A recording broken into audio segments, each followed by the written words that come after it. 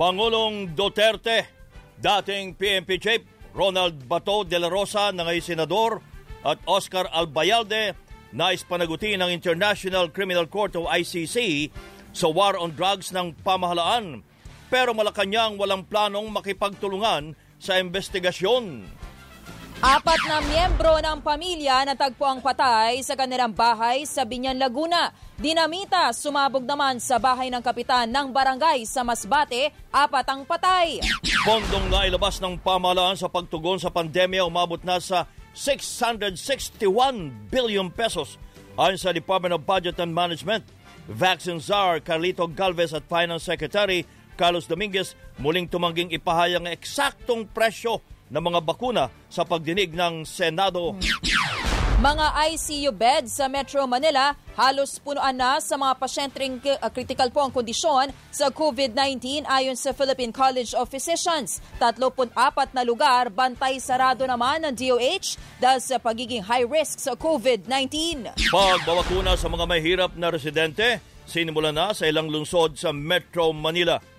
Face-to-face classes pinag-iisipan ng DepEd kapag natuloy ang pagbabakuna sa mga bata. 10,000 tao namamatay sa COVID-19 kada araw ayon sa World Health Organization. At sa Showbiz Spotlight, ilang artista nagsalita kung bakit mahalagang magpabakuna laban sa COVID-19 at tambalang Bea at John Lloyd muling mapapanood online. Yan ang ulo ng ating mga nagbabagang balita ngayon pong araw ng Miyerkules, June 16, 2021. Patuloy po ang ating paglilingkod sa pamagitan ng teleradyo, ng TFC, Sky Cable, Channel 26 at iba pa mga cable providers. Napapakinggan din po ang teleradyo sa ABS-CBN Radio Service App, ABS-CBN News App at live streaming sa i1TFC, news.abs-cbn.com at sa Facebook at YouTube channel ng ABS-CBN News. At syempre pa, kasama natin tuwing umaga. Ako po si Joyce Balancio. Ako naman po ang inyong kabayan si Nolly De Castro. Kami po mag-atid sa inyo ng ating mga nagbabagang balita. Tikom pa rin ang bibig ng mga opisyal ng pamahalaan kung magkano ba talaga ang nagasto sa pagbili ng bakuna laban sa COVID-19. Sa pagdinig ng Senate Committee of the Whole sa National Vaccination Program ng pamahalaan, kapwa ay giniit ni na Vaccine Czar Carlito Galvez at Finance Secretary Carlos Dominguez na non-disclosure agreement na pinasok ng ating bansa sa mga manufacturers ng bakuna. Ang tanging binanggit ni Dominguez ay naglalaro sa halagang 300 hanggang 1,300 pesos ang kada dose ng bakunang binili ng pamahalaan. Magkaiba ang presyo naman depende sa dami ng biniling bakuna at kakayahang magbayad ng bawat bansa na katulad ng Pilipinas.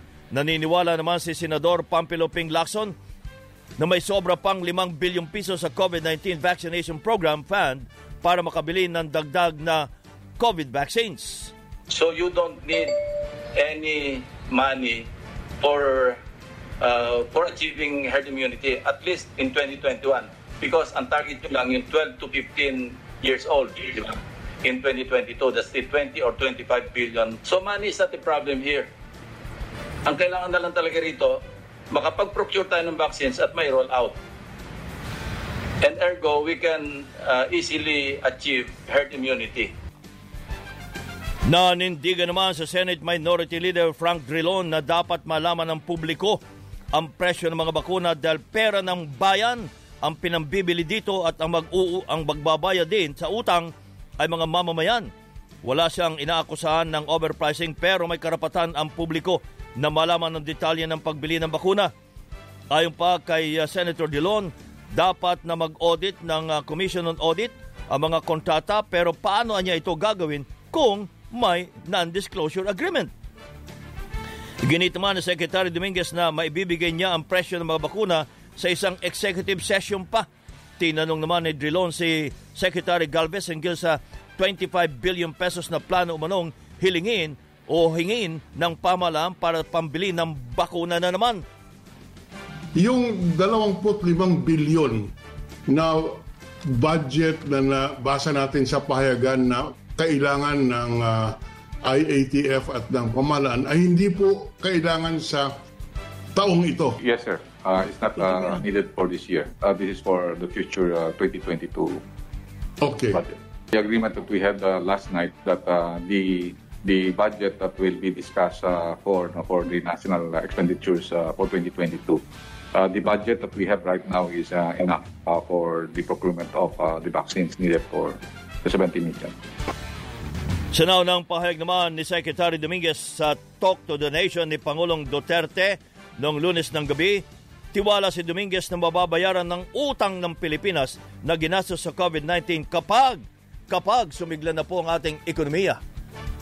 The money is there. So we have enough to buy 140 million doses of vaccines. Okay? Now, 140 million doses of vaccines can vaccinate 70 million Filipinos. Now, 70 million Filipinos is the entire adult population. So we have enough money to vaccinate the entire adult population. The debt level of our country is high, but it is sustainable and we can manage to handle this debt in the coming years. Yun, ang pangako ho ni Finance Secretary Carlos Dominguez na kaya daw pong bayaran natin ang ating mga utang.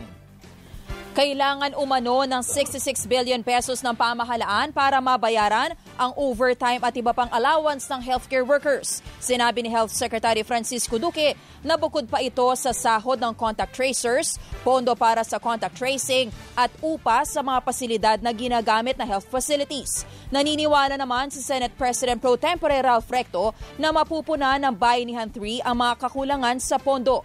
Pero si Senate President Tito Soto, sinita naman ang patuloy na mandatong pagsusuot ng face shield. Have you considered discontinuing the use of face shields? Because until now, there are no scientific studies proving that the efficacy of the face shields to spread COVID-19. I think we're the only country in the world that is mandating the use of face shields. Iginit naman ni DILG Secretary Eduardo Año. All persons are mandated to wear full coverage face shields together with face mask, ear loop mask, indigenous reusable or do-it-yourself mask, or other facial protective equipment. So like what I said earlier, sir, wala akong penal provision kung hindi po sumunod. Sa minimum health standards, wearing of mask po talaga yung required. Yung face shield is just to provide added protection because based on studies, kung biglang umubo or bumahin, at least 96% protected ka sa aerosol with a face shield.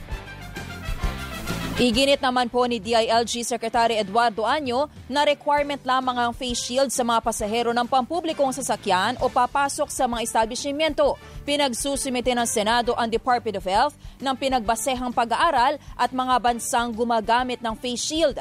Sinabi naman ni Budget Secretary Wendell Avisado na hanggang Mayo 31, umabot na nga po sa 661 billion pesos ang nailabas na pondo sa mga ahensya ng pamahalaan para sa pagtugon sa COVID-19. Sa naturang halaga, 82.2% o 542.64 billion pesos ang obligated habang nasa 486.71 billion pesos o 89.8% ay inilabas na po ng mga ahensya. Samantala, si Dr. Jose Rene de Grano, ang presidente ng Private Hospitals Association of the Philippines, Incorporated via Zoom. Dr. de Grano, magandang umaga po at salamat po, Doc. Ang mga nanonood natin. Opo. Ano ba talaga ho? Iba kasi ang sinasabi po ng Department of Health na patuloy na bumababa ang mga kaso ng COVID-19 sa National Capital Region. Yes. Pero ang naririnig namin at nakikita sa mga figure na lumalabas ng DOH din ay hindi naman bumababa ang mga kaso ng COVID-19 sa NCR plus. At ang sabi din po ng DOH ay nababawasan na ang mga nasa ospital na nagkakasakit ng COVID. Pero may mga doktor na nagsasabi po na mga ICU wards ay punong-puno na. Sa kaso ho ng Private Hospitals Association of the Philippines, ano ho nangyayari, Doc? Yung totoo. Ang National Capital Region po, talagang medyo bumaba po, medyo na-decongest ang ating mga private hospitals dyan. Kasi nga po, alam naman nyo na halos 95% ng ating mga kaso ay asymptomatic or mild. Yan po mga yan, hindi po yan usually sa mga hospitals ina-admit. Ang mga moderate to severe po at saka yung critical, yan po ang pinapasok natin sa mga hospitals. Kasi yun po ang talagang dapat ay pagtuunan natin pansin. Dahil kung hindi po ay talagang sobra po, ma-overwhelm ulit ang ating mga kama.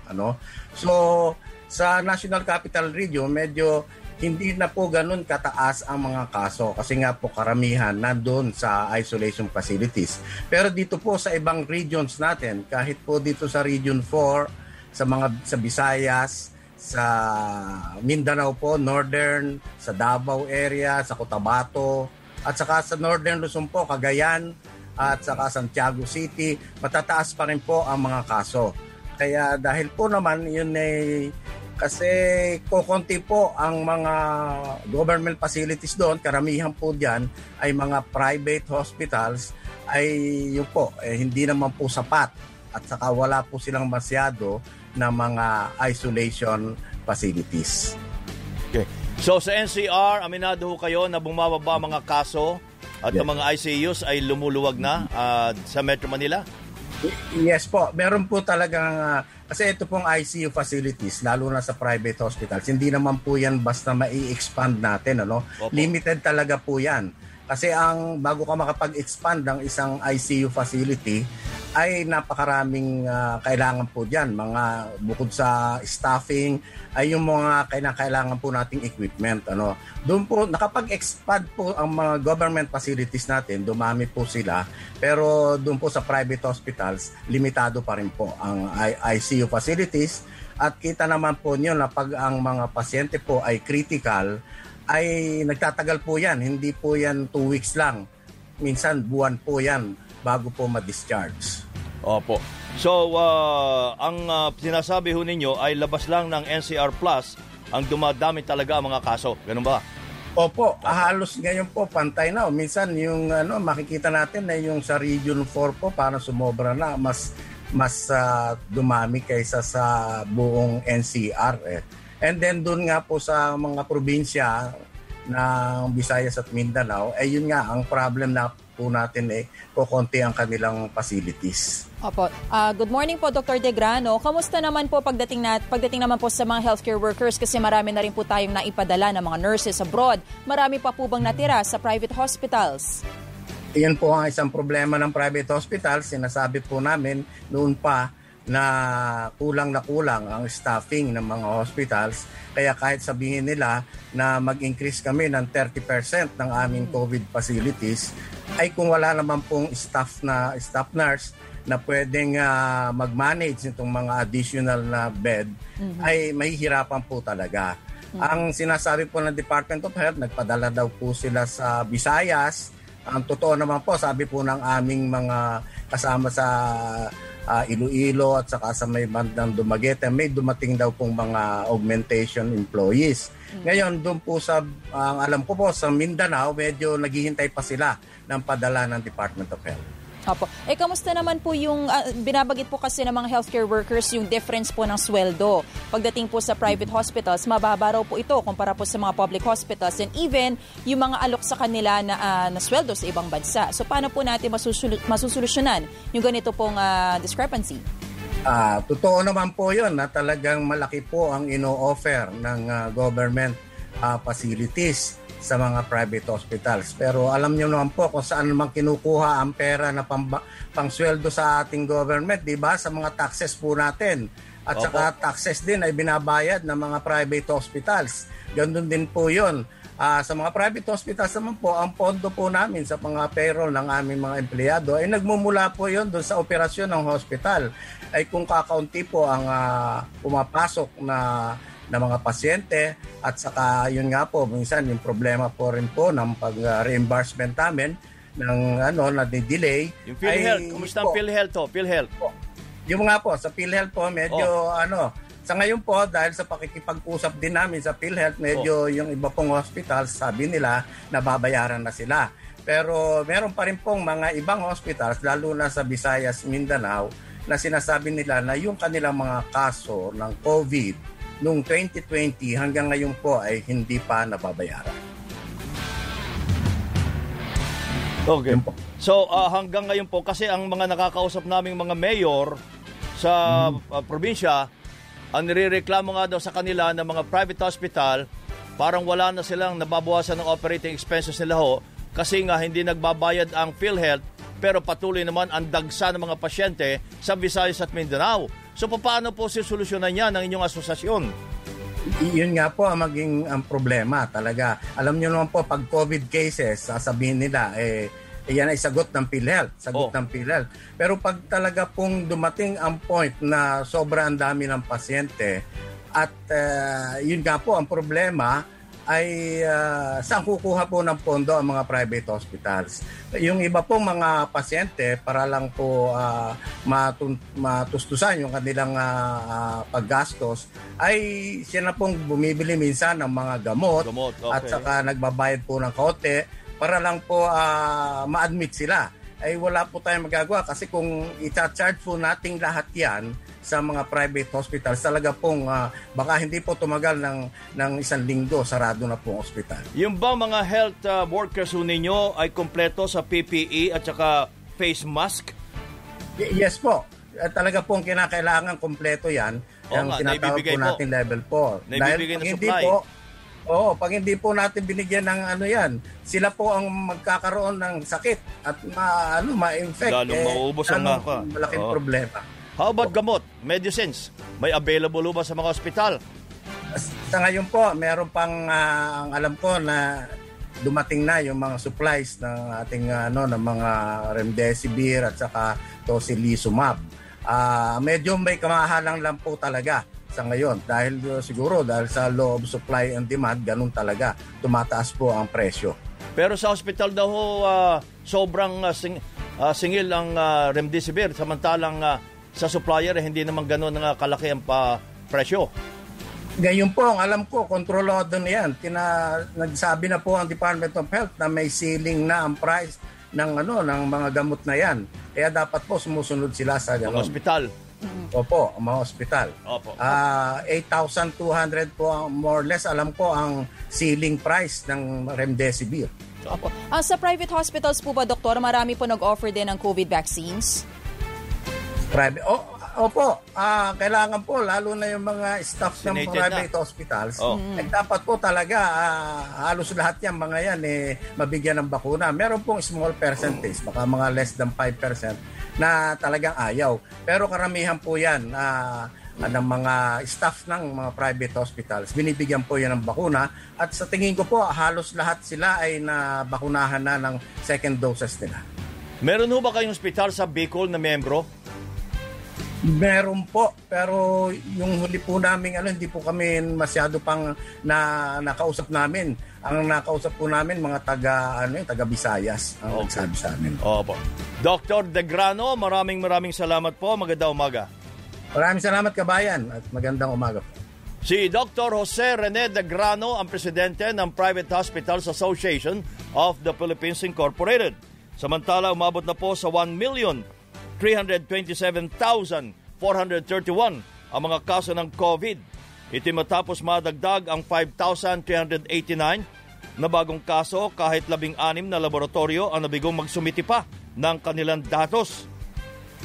Sa naturang bilang 22,963 ang namatay, 58,000 naman ang aktibong kaso o mahigit sa 58,000. At sa tala ng Department of Health, nalagpasan na ng Visayas ang Luzon at Mindanao sa bilis ng hawahan ng COVID. Sinabi ni DOH Epidemiology Bureau Director Aleta de Guzman na nakapagtala ang Western Visayas ng 63% growth habang 59% ang Central Visayas at 118% ang Eastern Visayas. Visayas doesn't have the same number of cases as Mindanao or the rest of Luzon. Nakikita natin over the last week, siya yung may mabilis na pagdami ng kaso. Naniniwala din si Direktor De Guzman na tumaas mga kaso sa rehiyon dahil sa maluwag na pagpapatupad ng health protocols. 36 na lugar din umano ang binabantayan dahil tinuturing na isang moderate o high risk. These 36 priority areas were flagged because una, ang kanilang risk classification or ang kanilang 2-week growth rate or di po kaya yung kanilang ADAR ay pula na or high risk na po.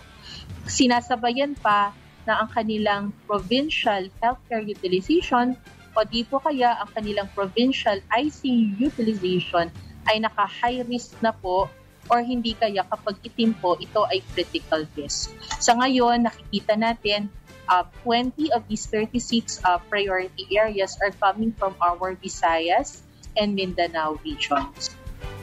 Ilang lugar din sa bansa ang nasa 100% ang ICU utilization rate.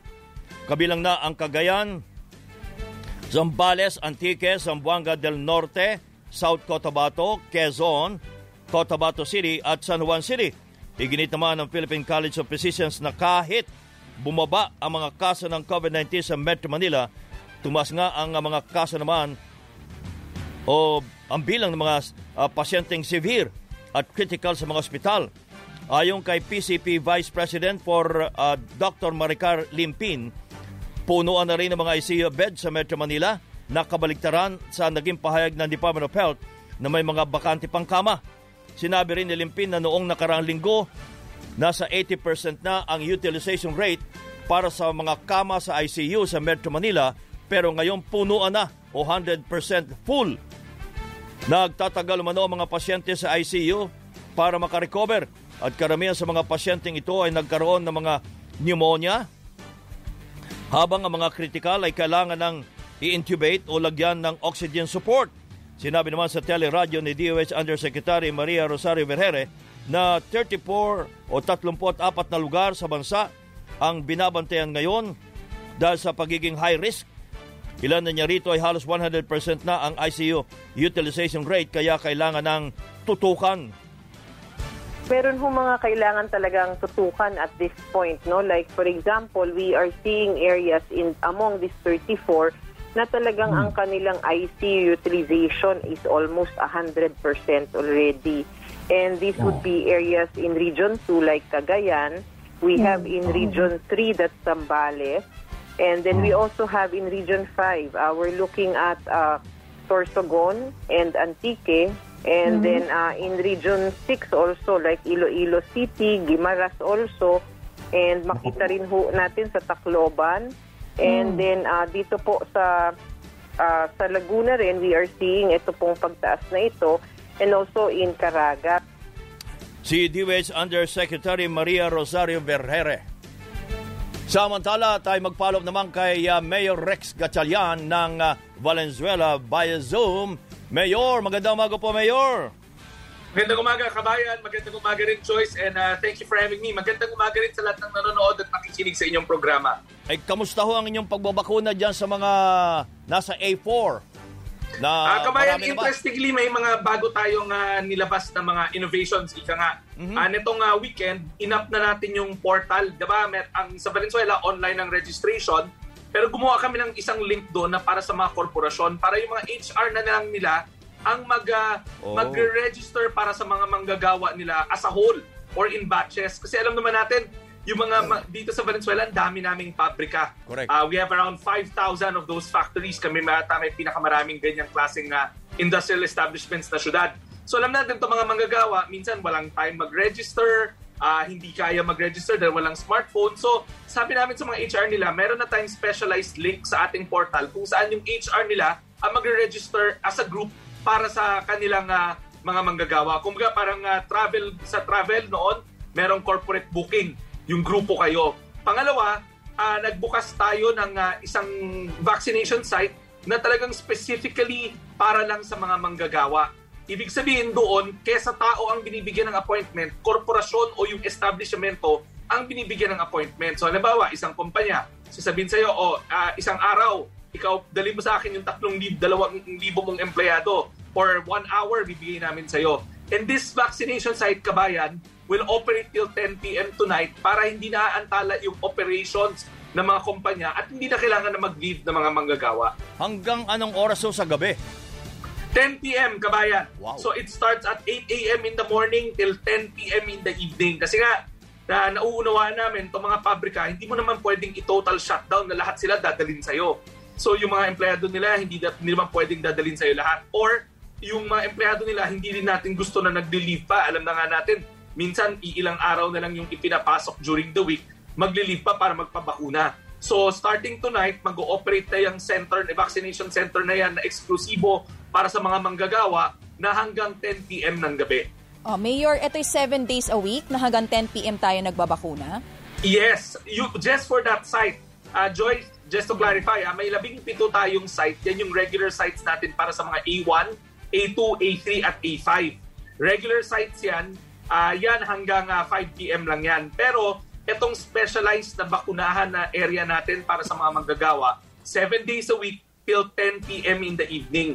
Tapos by Monday next week, 2 site na ang tatakbo. Each site can operate 1,000 vaccinations in a day. 2 specialized sites para sa ating mga manggagawa. Paano naman po ang shifting ng schedules ng mga healthcare workers kung ganyang kahaba po yung panahon ng pagbabakuna? Joyce, nag-recruit kami ng bagong set ng mga nurses at doctors that will work the night shift. Kasi alam naman natin na hindi yan pwede, meron sila, hindi makatarungan na pagtrabahuin sila ng ganyang kahaba. So we really recruited a new set para sa night shift namin. Ang tanong po, meron po ba kayong sapat na bakuna? Joyce, nagpapasalamat nga kami sa Pamahalaang Nasyonal dahil tuloy-tuloy na yung supply ng bakuna. Meron nga silang ginawa yung rolling inventory wherein every 2 weeks, sisilipin nila yung utilization namin. Pag nakita nila na paubos na kami, i-replenish nila. So, malakas yung loob namin na magdagdag na ng vaccination sites, gawin to mga specialized operations para sa A4 dahil may supply kami. Alam naman natin na gustong-gusto na natin buksan yung ekonomiya, but here in Valenzuela, we want to do it, or I guess everywhere else, we want to do it safely na bakunado ang aming mga manggagawa. Dito po sa bago ninyong ipinatutupad na scheme na merong sariling vaccination site ang mga manggagawa, anong tingin ninyong target date ninyo na matatapos ninyo ang A4? Joyce, sa aming tala, 50,000 yung mga workers namin sa Valenzuela. 50. Right now, yung nagparehistro ng mga kumpanya, pag binilang mo yung empleyado na sinubmit na sa amin, nasa mga 25,000 na. We can do, starting today, we can do 1,000 a day. By Monday, we can do 2,000 a day kasi nga, 2 na yung center natin. So, siguro we're looking at an average of 15 to 18 days to finish the 25,000. Pero kinukulit pa namin yung mga ibang kumpanya na magparehistro na kasi nawawalan pa kami ng another 25,000. Opo, sana po talagang tuloy-tuloy ang dating ng supply na bakuna para ma-achieve po ninyo yung target po ninyo na yan. Mayor, yung poorest of the poor na simula na ba? Kabayan, magsisimula na yan this Friday. Ang una naming ita-target dyan yung 4Ps. Kasi remember, identified yung groups nila. Meron very organized yung 4Ps na yan. May parent leader sila, cluster leader. This Friday, gagamitin na natin sila naman, sa ibang site naman sila, kabayan. Hindi sila dito sa worker site. Doon sila sa Astrodome namin. We'll dedicate that to the 4Ps na kung tatawagin nga natin, poorest of the poor. Tuloy-tuloy na rin yan. Sa tala namin, we have also another 51,000 na 4Ps members sa Valenzuela. So it will take us around 25 days kung i-dedicate natin yung lugar na yun para sa kanila. And kabayan, if I can just point out, sumusunod kami sa alituntunin ng Pamahalaang Nasyonal na yung Pfizer na hawak namin. Kaka-replenish lang may 21,000 kami. Dapat gamitin sa A1, A2, A3, and A5. Kasama doon yung poorest of the poor. Maraming salamat po, Mayor. Good morning. Good morning, kabayan. Good morning, Joyce. Maraming salamat. Salamat po. Via Zoom, si Mayor Rex Gatchalian ng Valenzuela City. May mga balita pa tayo tampok sa Teleradyo Balita. Ito ang ating mga balita. Sinimula na po sa ilang lungsod nga sa Metro Manila ang pagbabakuna sa mga A5 priority group o yung mga may hirap na populasyon. Sa San Juan, sinabi ni Mayor Francis Zamora na tinurukan ng Pfizer ang ilang may hirap na residente kasabay ng health workers, senior citizens, persons with comorbidities at essential workers. Advice sa amin kasi ng DOH, just vaccinate and once maubos, they will replenish. So technically, ganun na rin yun eh. Sabi mong first dose, second dose kasi papalitan din naman nila. Sa Mandaluyong, sinimulan na rin ang pagbabakuna sa A5 Priority Group at unang nakinabang ang mga residente ng Barangay Addition Hills. Para naman sa ating kabutihan to eh. At saka sa gobyerno na, bakit hindi mo pa i-grab? Malay mo may bayad na yung pagbabaksin. Samantala, pinag-aaralan na rin ang pagbabakuna sa mga bata sa huling quarter naman ng taon. Pero nangangailangan na niya ng karagdagang 60 milyong doses ng COVID vaccines kung babakunahan na ang mga bata.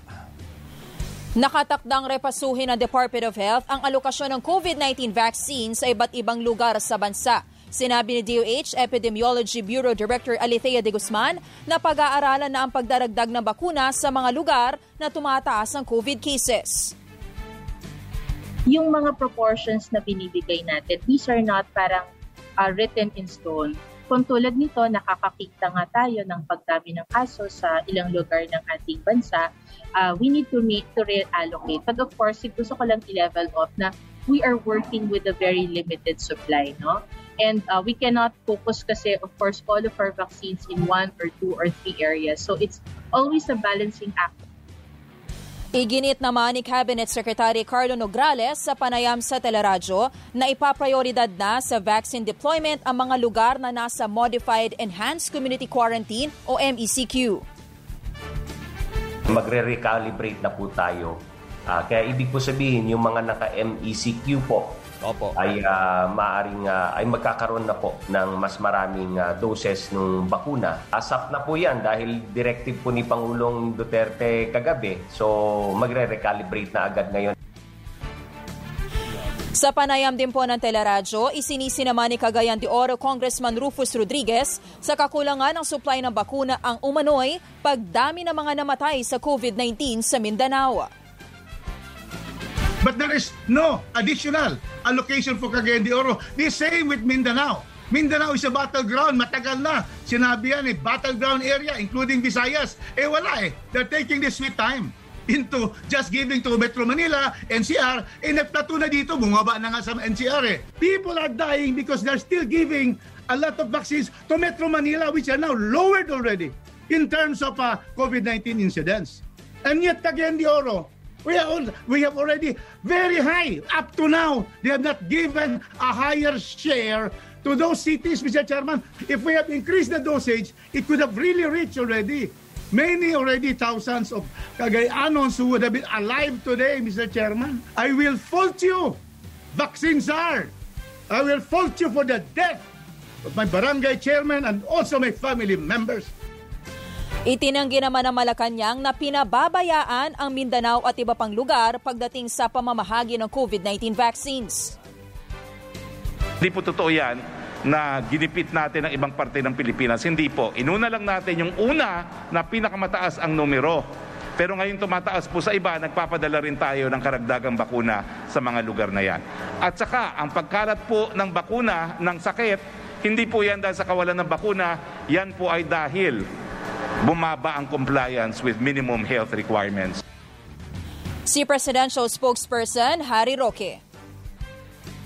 Naghahanda na ang lokal na pamahalaan sa posible namang paglilikas ng mga residente kung titindi pa ang pagbuga ng sulfur dioxide sa bulkang Taal. Kasunod dito ng pagbuga ng makapal na usok at asupre ng bulkan. Masasamid din ho. Masakit ho sa mata at sa lalamunan. Di nagpe-face mask ho. At saka naglalagay ho ng basahan sa loob ng face mask. Natatakot ho kami, baka pumutok na naman ho, saan ho kami pupunta dahil ho, puro may COVID ho. Bigla po kaming nasamaan lasa, tapos yung lalamunan po namin minaguhit, masakit. Mahirap po kami nga.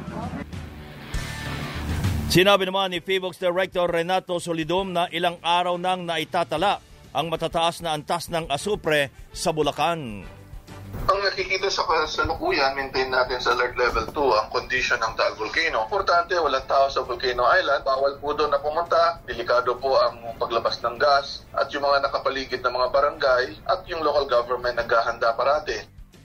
Pinaalala din ng PBOX na dapat gumamit ng N95 mask at manatili muna sa bahay ang mga residente dahil mapanganib ang sulfur dioxide sa mga may hika, sakit sa puso at baga, senior citizens, bata at ang buntis.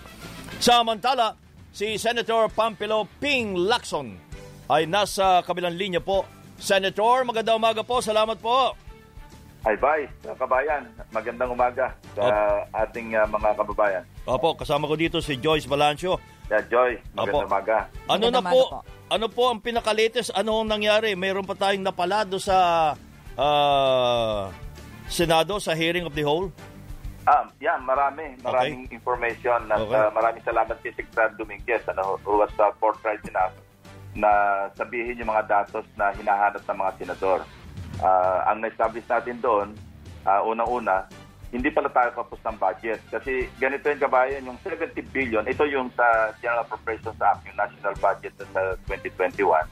70 billion yung nakalagak doon talaga para sa vaccine.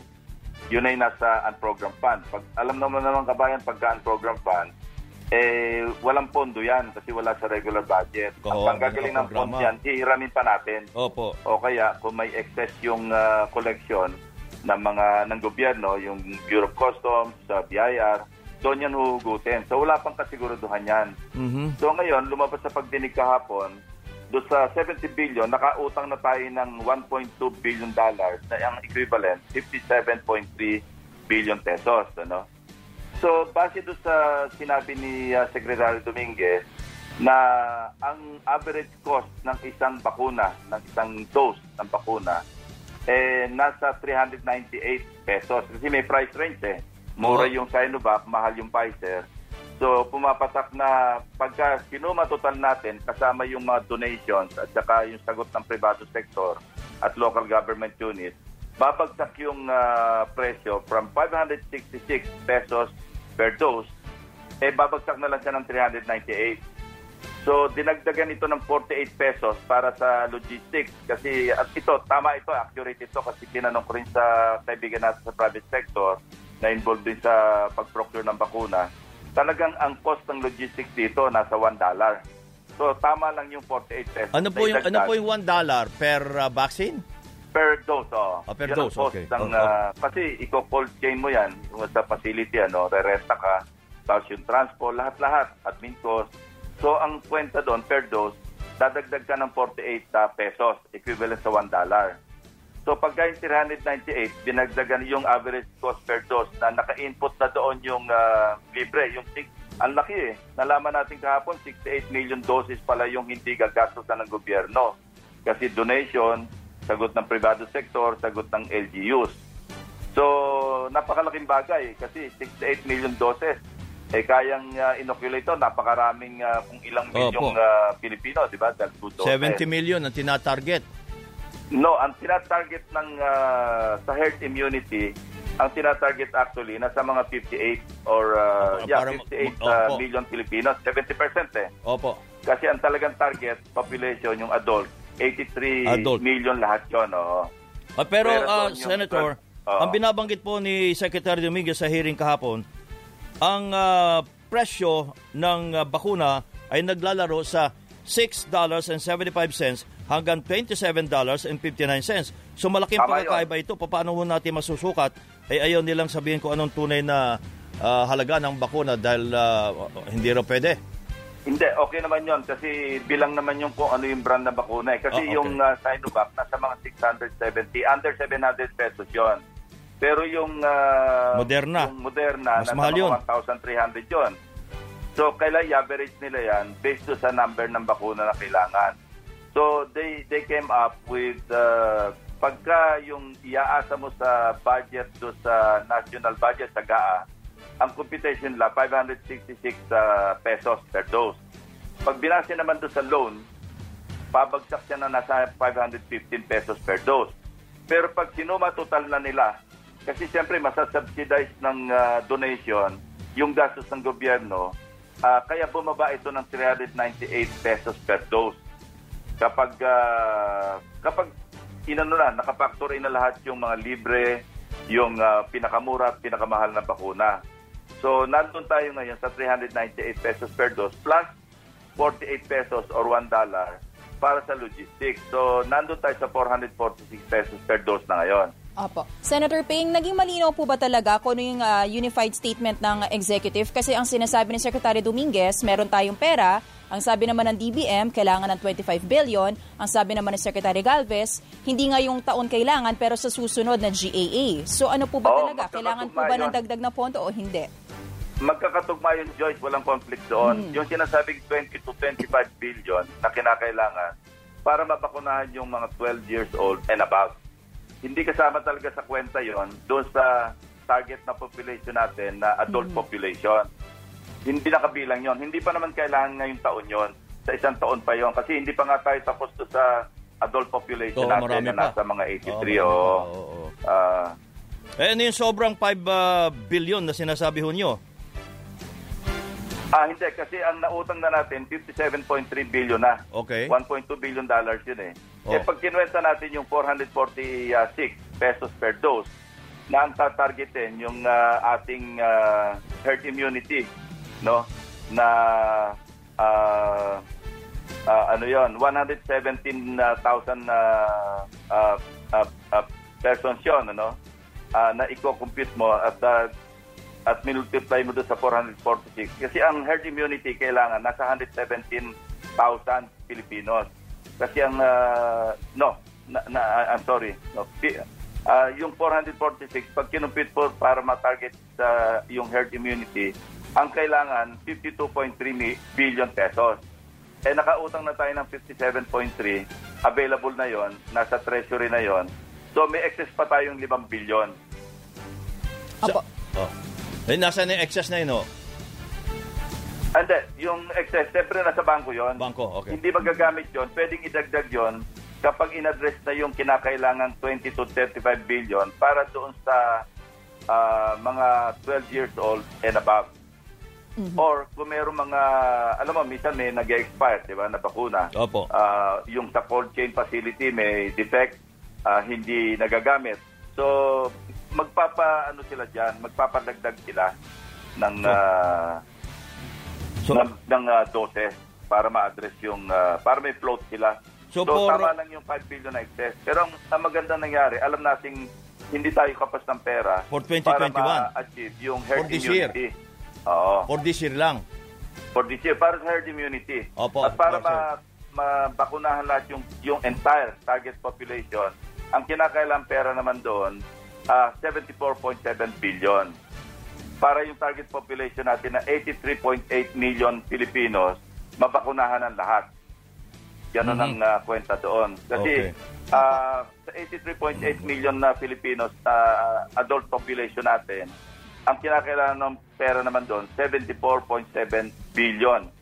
So doon, kulang naman yung 70 billion na nasa unprogrammed fund. Ano? Dahil ang available lang doon, ang nautang lang, 57.3. Pero kung susundan natin yung GAA, yung national budget natin, authorized naman silang gumastos doon ng 70 billion. Pero hindi lang yon. On top of the 70 billion, meron pa rin doon sa under the regular budget na 10 billion. Pero ito nakalagay sa agency doon sa DOH. Wala ito sa unprogrammed fund. Apo. Senator Ping? Pero yon, hindi lang yung bakuna, pati administrative sa logistics yon. Meron pang additional sa sa bayanihan po yun, Meron pang additional 2.5 billion na nakalagak naman doon sa pondo ng DOH. Pagkatapos ng Pangulo, although naka-standby pa ito, hindi pa ito na-obligate, meron pang 2.8 billion na nanggaling doon sa tinatawag na Presidential Contingent Fund. So, all in all, medyo may pondo namang available, pero kaya pa rin tugunan, kumpiyansa sila, yung kaukulang halaga na 74.7 billion para doon sa entire target population. Pwera doon yung 12 years old and above. Opo. Senator Ping, kontento na po ba tayo dito sa price range na binanggit na po ng DOF o kailangan pa po na isang executive session para pag-usapan in detail yung laman ng kontrata? Kasi sinasabi nga po ni Secretary Dominguez, may non-disclosure agreement kaya hindi nila ma-discuss sa public hearing. Napagkaisa yun?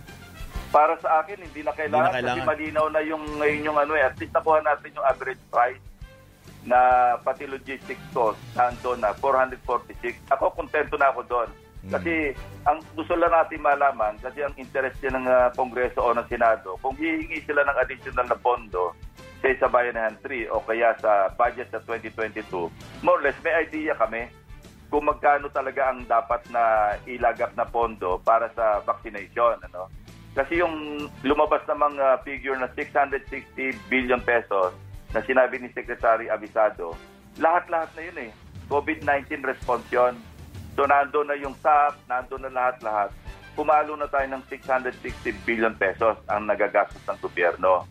Pero ang concern lang naman natin dito sa ngayon, of course, pasantabi naman sa mga health workers na ang laki pala ng gap ng utang ng ating pamahalaan doon sa ating mga health workers, yung mga overtime pay, contact tracers, marami pa rin yun na dapat i-address. 66 billion daw ang kailangan doon. 66. Wow. Yun, kailangan i-address yun. Pero doon kailangan ng tulong ng Kongreso kasi kailangan ng appropriations cover doon, ng legal cover. Pero as far as vaccination, kasi yun ang parang essence o pinaka-primary purpose ni Senate President sa pagtawag ng Committee of the Whole hearing. Ano na status ng ating vaccination program? At nagkakaroon tayo ng pag-asa kasi ako mismo, narinig ko yung live simulation na ginawa ng pribadong sektor kasama yung IITF. Na-cut in half nila yung time para sa pagbabakuna sa isang tao. Kasi dati, meron pang pre-screening. Yun ang matagal Alam mo kabayan, Joyce, yung pre-screening, isa pa kukunan ng blood pressure. Minsan yung basa-basa pa raw yung goma, alam mo yun, yung pang-ipit ng braso, ililipas sa kabilang tao, nagkakahawahan pa doon. So ngayon, ginawa nila at inamin nila kahapon, inalis na nila yon. So post-screening na lang. Pag pila mo, diretso bakuna, pero kailangan talaga meron kang post-screening na mga around 10 to 15 minutes para malaman yung side effects. Kasi magdadrive yung iba, baka mahilo sa daan. So, kailangan observe muna ng mga 15 minutes. Pero tapos na ang bakuna noon. Pwede na sila mag-tambay kung saan man doon sa malaking area.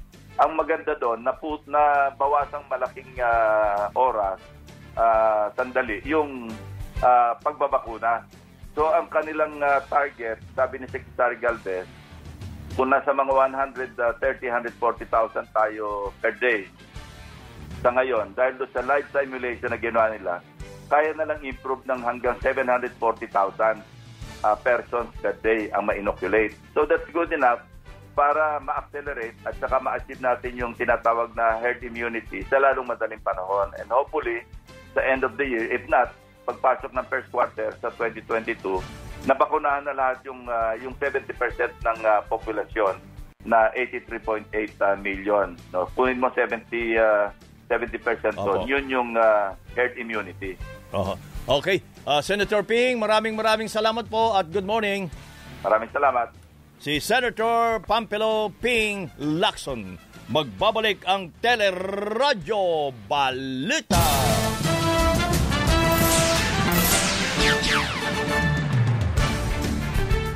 Patuloy ang ating mga balita. 10,000 katao kada araw ang namamatay dahil sa COVID-19 ayon sa World Health Organization.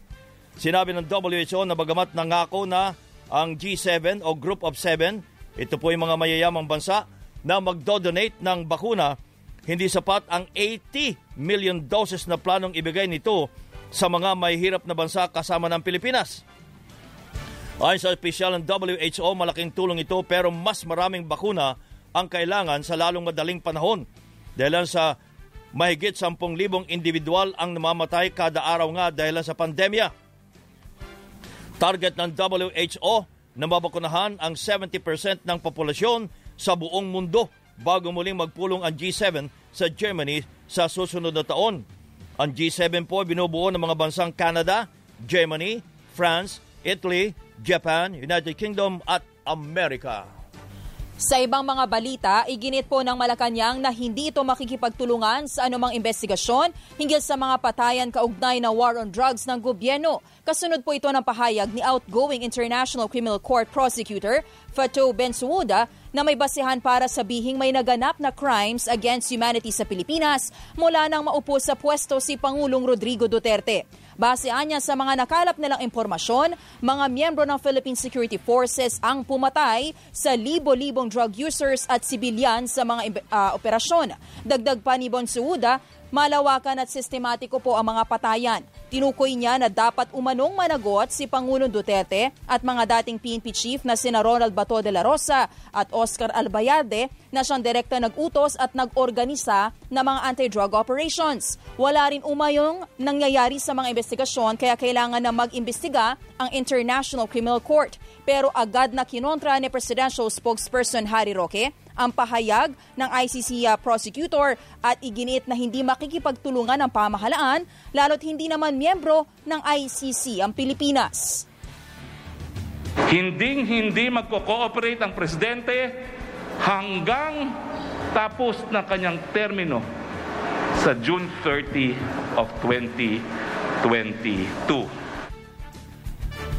Dismayado rin ang Department of Foreign Affairs dahil dapat umanong hintaying matapos muna ang pagrepaso ng Department of Justice sa mga kaso ng patayan. Bakit maghihimasok ang International Criminal Court na pinakita na natin na kayang-kaya na mga lokal na institusyon na siyang mag-imbestiga sa mga krimen na ito? Si Presidential Spokesperson Harry Roque. Samantala, sa ating police report, patay ang 2 pulis sa pamaril na mga hininalang miyembro ng New People's Army. Ito po'y sa Butuan City. Nagsasagawa ng intelligence monitoring sina Police Executive Master Sergeant Sherwin Kahutol at Patrolman Nazar Libot ng harangin at pagbabarilin ng mga rebelde sa barangay Atongalon. May hot pursuit operation na isinasagawa ang pulisya laban sa mga rebelde. Natagpo ang patay ang isang pamilya sa loob ng kanilang bahay sa Binyan City sa Laguna. Sa inisyal na investigasyon, posibleng ang padre de pamilya ang pumatay sa kanyang mag-ina, kabilang na ang mga anak na edad 7 at 1 taong gulang. Unang nadiskubre ng kapitbahay ang dugoang mga bangkay ng 2 bata at kanilang ina na si Jolly Espinas bago natagpuan ang katawan ng amang si Johnny Martinez na duguan din po ang kamay. Na-recover din sa crime scene ang martilyo na posibleng ginamit sa krimen. Sa ngayon po, wala pa kami nakikitang gano'n na may outsider or intruder na suspect. Kasi po kahit po sa kapitbahay, sabi nila wala ibang napasok dito. Nakita po natin, magkakatabi po yung mga pintuan dito. Kung may ibang tao po, magkakaingay kagad. Si Binyan Police Chief Vanny Martinez. Sa ngayon, hinihintay pa po ang resulta ng autopsy sa mga biktima upang makumpirma ang sanhi ng kanilang pagkamatay. Sa Las Piñas, nasamsam ang mahigit 100 milyong pisong halaga ng shabu sa isang buy-bust operation ng PIDEA sa barangay Talondos. Dinampot ang 23 taong gulang na lalaking target mula kanyang bahay matapos bentahan ng shabu. Ang mga operatibang nagpanggap na buyer na recover din sa suspect ang 18 kilo ng hininalang shabu at at buy-bust money. Habang sa Davao del Norte, patay ang isang retiradong pulis matapos pagbabarilin sa Barangay Visayan Village sa Tagum City. Nasa harap ng kanyang palaisdaan ang biktimang si Rolly Sabitsana ng lapitan at pagbabarilin ng gunman. Isinugod pa sa ospital ang biktima pero idineklarang dead on arrival dahil sa mga tama ng bala sa katawan. Inaalam pa ang motibo at pagkakakilanlan ng suspect sa krimen. Spotlight! Ito na po. Good morning, Miss Geniel Krishnan. Good morning. Yoo-hoo! Ayon at Joy, sa ating showbiz spotlight, ibinahagi ng ilang mga artistang nabakunahan na ang kahalagahan ng pagbabakuna laban sa COVID-19. Ito ay para mahikayat ang publiko na magpalista at magpabakuna para maproteksyonan laban sa virus. Kabilang narito si Regina at Ogie Alcafis na iginiit na ito ang paraan upang makamit ang herd immunity para makabalik na ang lahat sa normal na pamumuhay. Sa Instagram post naman ng TV host si Bianca Gonzalez, so nakakuha na ng unang dose ng bakuna. Sinabi nitong itinuturing niyang pag-asa ang COVID vaccine laban sa kinakaharap na pagsubok ng karamihan bunsod ng pandemya.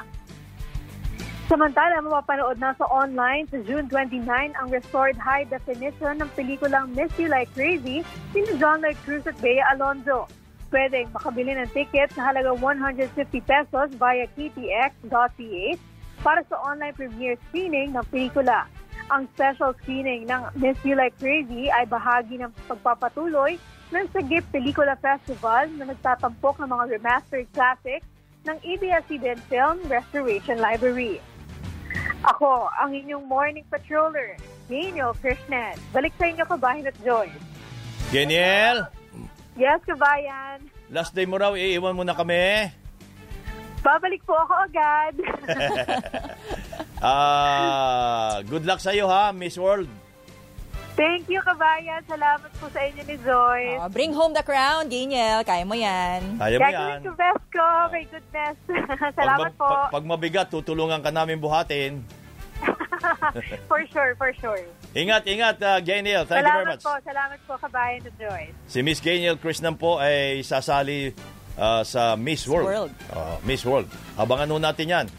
Siguradong panalo na yan. At yan ang kabuuan ng ating mga balita ay tinampok sa Radyo Balita. Ako po si Joyce Balancio. Ako naman po ang inyong kabayan si Nolly De Castro. Kami po ay nagpapasalamat. Nag-iwan muna ng isang magandang umaga. Bayan!